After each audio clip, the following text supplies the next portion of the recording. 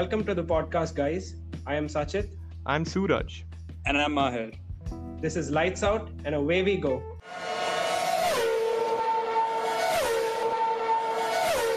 Welcome to Lights Out, everybody. Today we're going to be talking about the Portuguese Grand Prix, which took over the last weekend. It was the first time that Formula One raced at the Algarve circuit in Portimao. In our last episode, I said that the circuit is a bit of a roller coaster because of its undulating nature. And boy, was this weekend a roller coaster for us fans. I think it's fair to start with free practice. The first runner of the day was Carlos Sainz, and he reported the circuit to feel like Tokyo Drift. What were your highlights of free practice, boys? I think that was cool. That was really cool to see even the drivers really enjoying the circuit and how they kept saying that there's so many blind corners and they're taking those corners at these ridiculous speeds. And I think another really interesting point was Pirelli. They were doing this, they were testing some new prototypes of some tires, and just to spice things up, like they kept that this weekend, and it gave even lesser time for the teams to actually get some meaningful data. So that was pretty cool. It led to a bit of a mixed race, which we'll come to in a bit. And well, what can I say? Free practice king, Valtteri Bottas, FP1, FP2, FP3, Q1, Q2, he was on top. It looked like, and my expectation was this guy's going to get him. He's going to get Lewis. He's building some good momentum from Russia as well. And lo and behold, Q3 and the race is where Lewis delivered. So we've seen it happen quite a few times this year, I guess. But yeah, I guess that was my take on free practice. I think something cool that F1 did this weekend was that they monitored track limits really closely. So in free practice 1, we saw that all the drivers collectively infringing turn 4 a total of 65 times in just one practice session. When I saw that figure, I was just like, wow. That in itself just illustrated how good mixing things up in Formula One is. Like the effect of having a completely new circuit for the drivers to acclimatize to. Yep. In fact, if one looks at the timing charts, one would conclude that it was a different day, but same old stuff. So Bottas dominating almost all the sessions except the Q3 and the race itself. But it was a real fun few practice sessions because it was the first time all of us have ever seen Formula One race on this track. And the fact that Pirelli's decided to mix things up with changing the composition of the tire compounds. The drivers were really struggling to find grip. The weather conditions were really cold and the tires were just not coming up to temperature and offering the grip that the drivers wanted. And all this misery was compounded by the fact that this circuit has some real fast corners and there are lots and lots of undulations. So while the cars, go over the hill and are coming down, there are lots of negative G's that the drivers are experiencing, and the lack of grip really makes the wheels spin and the drivers lose grip. So this was a real nice takeaway from what we were up for from the rest of the weekend during the practice sessions. Yeah, I just had one more thing to add. Like usually we see some of the feeder series participate on the same weekend, right? We've got Formula 2, Formula 3, like a lot of events taking place on the same weekend. And what happens is, the more the cars go around the circuit, the better the grip becomes because, the circuit gets more rubbered in. But this weekend, there was none of that. So, not only was the tarmac really new and the asphalt really new, but there were no other events happening at the same time that could kind of increase the grip levels. And it just led to these... it was crazy. There were so many spins and like Suraj mentioned, so many guys exceeding track limits because they just weren't able to keep it on track. Yeah, another thing was that drain cover flying off, because of which quali was delayed by half an hour, I think. Now coming to quali, on Q1, the man himself, Mr. Saturday, showed up again on the buzzer. George Russell getting himself into Q2, I think for the 8th time this season. And I think he's really fighting for that Williams seat, which is under speculation. George Russell is definitely one of the guys who deserves a seat next season. He's been ridiculous in qualifying. He's the champion of Saturday. He's 33-0. Khabib Nurmagomedov would be proud of that record. And, it's just a shame that seats depend so much on how much sponsorship a driver can bring to the team. And George Russell, obviously being as young as he is, doesn't really have the financial backing that the likes of maybe Sergio Perez or Nico Hülkenberg do. So it's a shame to see his Williams seat in danger. Yeah, I think a lot of people would be really disappointed if he, just like Esteban Ocon, because Ocon was superb as well, and he basically wasted 1 year sitting as a reserve driver. So, I would be really disappointing to see Russell out. And another takeaway from qualifying, like another bit of a surprise, was not really a surprise actually. He's been delivering, but Pierre Gasly. I mean, again and again, the guy puts arguably the 7th fastest car into Q3. He's just delivering on another level. The surprising thing about that was the previous day, or either that or on Friday, his car caught on fire. Like, he stepped out of the car and it was absolutely on fire, and the flag and the session got red flagged. So from there to coming, I think P7 or P8. I think he was either P9 or P8. I can't be sure, but yeah, he made it. Yeah, I think P9. It was just unbelievable. Like, he's been Mr. Consistent, I think, for this season. That could be his name. Unbelievable. Yeah, and if it weren't for all that Red Bull saga that's gone on over the last 1.5 years, I think he would easily be getting that Red Bull seat back from Alex Albon. But I think it's just below Christian Horner's and Marco Helmut's dignity to take him back. And I honestly hope that he gets a better drive, man. He needs to get out of that Red Bull program. What do you think, Maher? Yeah, I think there are a few rumors. In fact, I think we're going to have there's so much to talk about this. We'll probably have an entire episode dedicated to this. Like, there's a lot of rumors going around about Gasly. He's told the Red Bull guys that I just don't want to be here anymore. So I think he's kind of taken your advice, Sachit. I think he wants out. And there's a rumor that he's going to go to Renault. But yeah, I think so stay tuned, guys, I guess. I mean, there's another episode coming up, I guess, where we would be talking about all of this. Okay, so I started the episode talking about roller coasters, and I think it's time to talk about the roller coaster of a race that we had. I think it's fair to start from the beginning. I think because we have an Iceman fan among us, we need to talk about Kimi Räikkönen. How good was that start? Oh my god, what was that start? He was P16 on the grid, and he was P17 heading into the first corner. The guy, by the time he returned to the first corner in the second lap, was P6. I was baffled, and having seen the onboard much later, I don't know how he managed it, man. I truly don't, because he was brake tested on probably 2 or 3 corners. There was so little grip, but the man was just flying. It's just a shame that he couldn't really convert it to points. He was P10 for a really, really long time, but it's a shame he got overtook by probably the slowest guy on the grid this year. So, just another thing which I saw. Apparently, Kimi, after the race, like when he was asked about his start, he was like, I don't know what the others were doing. Like, he was kind of like, what's happening around him? And apparently, Max as well, in the post-race press conference, he was like, it was really tricky, and he was giving the generic stuff about, tires weren't up to temperature. But then he flashed a smile and he was like, I saw Kimi behind me, and I was like, wait, what's happening? Like, he thought he thought he was way down the order, and then he realized, no, Kimi's just made that many positions up. So, Ayrton Senna's start at Donington in '93 is supposed to be, or famously said to be, F1's best start. But I think Kimi has made a big argument for his start to be regarded the best.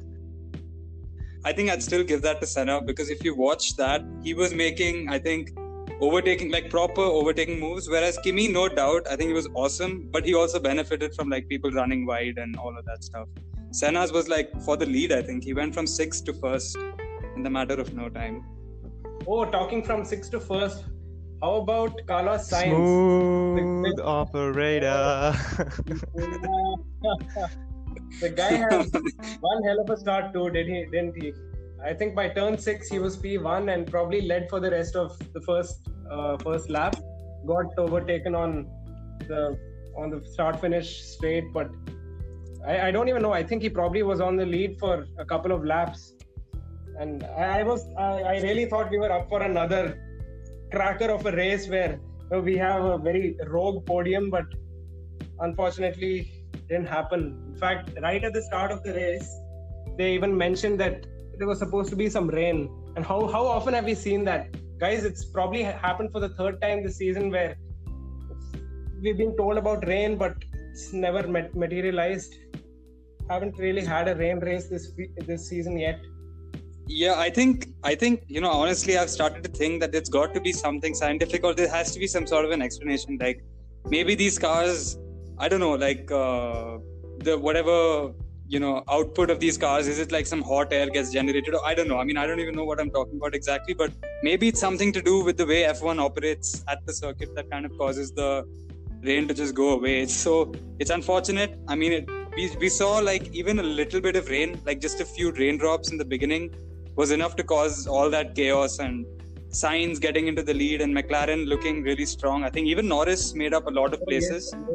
So that was fantastic, and it's just, I don't know, I think we're going to some really dry places now in the next few races. So I think our hopes for a wet race this season are pretty much scuppered. Something else I think we learned from Sainz's ascent and then descent down the grid was just which tire was the best for the race. Finally, I think we learned that. So I think the mediums obviously didn't start out well, which is why Bottas and Lewis lost out initially. But I think thereafter, the medium tires just excelled for whoever had them. And you could see that Lewis, Bottas and Leclerc all had mediums and all had unbelievable races. Yeah. And talking about Leclerc, my goodness, have Ferrari picked up the pace? Or I mean, even if Ferrari haven't, Leclerc, what the hell was that P4? I mean, he is outperforming that car left, right and center, and Vettel just cannot keep up with him. In fact, the guy even mentioned, I think, in the race that the two drivers, the two of them are in two different leagues altogether, and I think it's only fair to agree with them. I remember in Austria, the first race of the season during free practice, out of all the Ferrari powered cars, the Ferrari themselves were the worst amongst the pack, right? Even the Alfa Romeo were faster than them. So now to make that progress across the season, although they've had a bad start, I think is commendable, and all credits to Leclerc to get the maximum out of that expensive tractor, as we've called it in a past episode. Yeah, that comparison always gets me. But I think I did a bit of reading on this, and I just wanted to see, I wanted to see what Sebastian's been saying. So I think you rightly mentioned that, as of now, he's a really humble guy. He's obviously very competitive, but it was classy of him to admit that, they're in a different league right now. But another thing which I found really interesting, I actually came across this, not too long before the recording, was he says that he just doesn't feel close, or he doesn't have that trust in the team. He literally said that he trusts his inner circle of 4 people, which is arguably, I think, just his race engineer, probably one technician, and I think his media manager.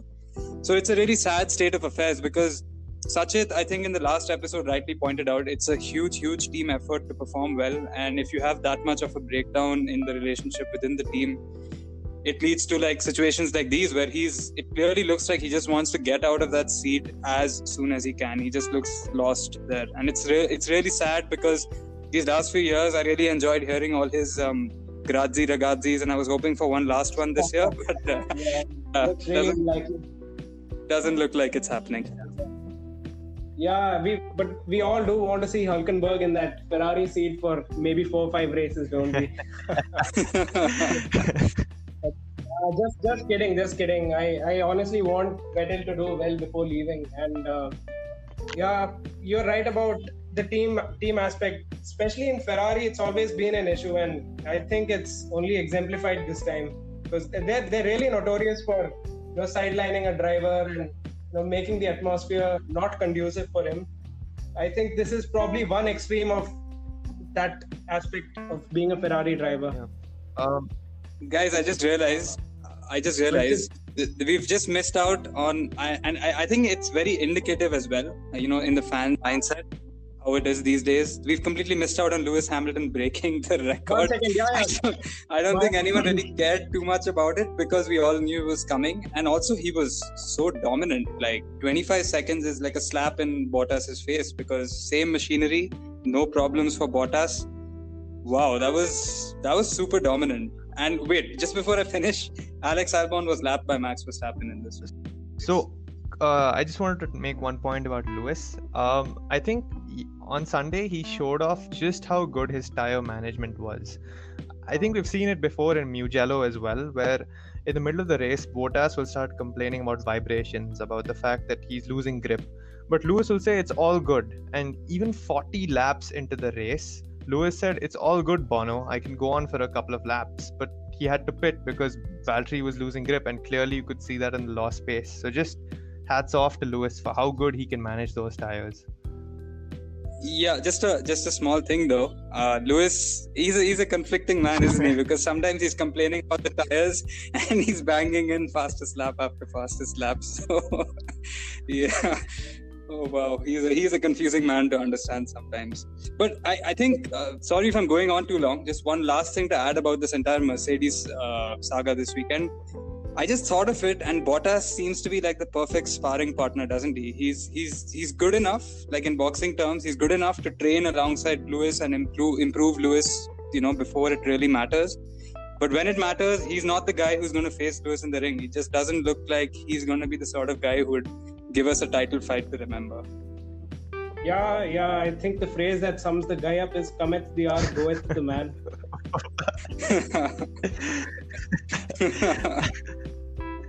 All well and good. Hey, and how about? I think we have to mention Sergio Perez. What a driver the guy is. Yep. So I think in the beginning of the race, Yeah. he's touched with Max Verstappen, and he was pushed out of the track essentially, and he had to make his way back after pitting because of damage. And towards the end of the race, you're seeing him in P5 defending Gasly. It was unreal. Something on a related note, something that made the race really cool for me was just how much the circuit varied as the race went on. In the first half of the race, you saw the start-finish straight being really effective for overtakes, and we saw driver after driver performing overtakes over there. But in the second half of the race, it was just not happening. You saw Gasly trying time again to get past Sergio, didn't happen. You saw Lance struggling to get past Lando, which finally resulted in them tangling. I found this variation in the circuit to be so awesome to watch as a viewer. So yeah, I think it was kind of like a tale of two halves, because there was a lot of chaos in the first few laps, a lot of shuffling of positions happening. And towards the end, to be honest, it was pretty much straightforward. We didn't see too many overtakes happening.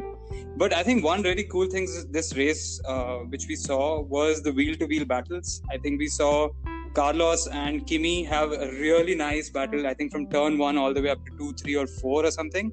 And it's really cool when two cars can go side by side. You have a switcheroo happening and all of that going on.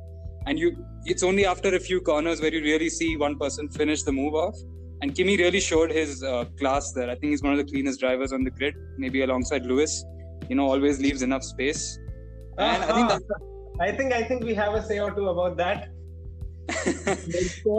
Brazil 2019, maybe Austria 2020. Monaco 2016. Well, he's had a long career, but I think if you listen to Mark Webber and some of these other guys on the grid, one of the first things they'll tell you is he's still one of the guys who will at least leave you a bit of space. But yeah, he can be touchy at times. I don't doubt that. And I think even Perez and Ocon, like they were huge rivals back in Force India. Like they had a lot of clashes, a lot of times they made contact and ruined each other's races. And it was really cool to see them as well go head to head. I think turn 1, we also learned this week that turn 1, just like in Mugello, was a proper overtaking point. You get that huge boost from DRS, and it's a heavy braking point. So there were a lot of people doubting if it's a lot like Hockenheim turn 1, right? The cars are exactly. A fast, kind of slightly downhill right-hander, so similar.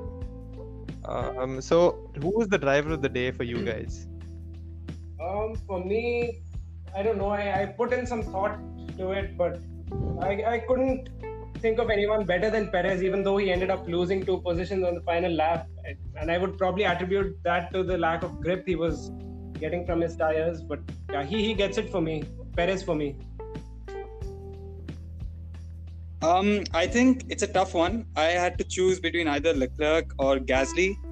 And ultimately, I think Leclerc, simply because he was able to pull away and kind of have a race of his own, which is really impressive. Like the fact that he was able to open up a gap to the midfield behind and be relatively comfortable. I think also combined with his overall performance during the weekend, I'd probably say Charles Leclerc. He had a really, really good weekend. So my driver of the day is Pierre Gasly. I think not only because he got P5 at the end, but look at how well he's doing compared to Kvyat in an equivalent car, and also compared to Albon, who's in the superior car in the Red Bull family. He absolutely demolished Albon in this race, and was very close to Verstappen, I think. Just absolutely consistent this season, and he's only 1 point behind Albon in the Drivers' Championship. So just another amazing weekend for Pierre. Well, I think that pretty much concludes our review for the Portuguese Grand Prix this weekend. All in all, it was really nice once again to see F1 go to a new circuit, gave us so much to talk about. And the best part is there's not much of a wait till the next race. I think Imola is coming up. It's a back-to-back, so Imola is coming up immediately the next weekend.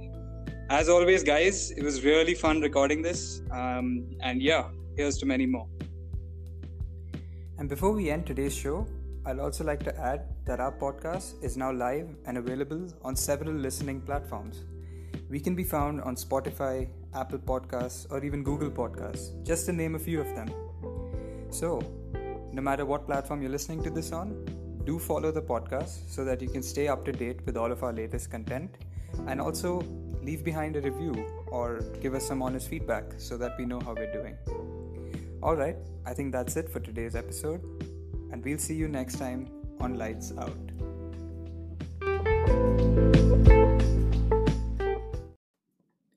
And before we end today's show, I'd also like to add that our podcast is now live and available on several listening platforms. We can be found on Spotify, Apple Podcasts, or even Google Podcasts, just to name a few of them. So, no matter what platform you're listening to this on, do follow the podcast so that you can stay up to date with all of our latest content, and also leave behind a review or give us some honest feedback so that we know how we're doing. Alright, I think that's it for today's episode, and we'll see you next time on Lights Out.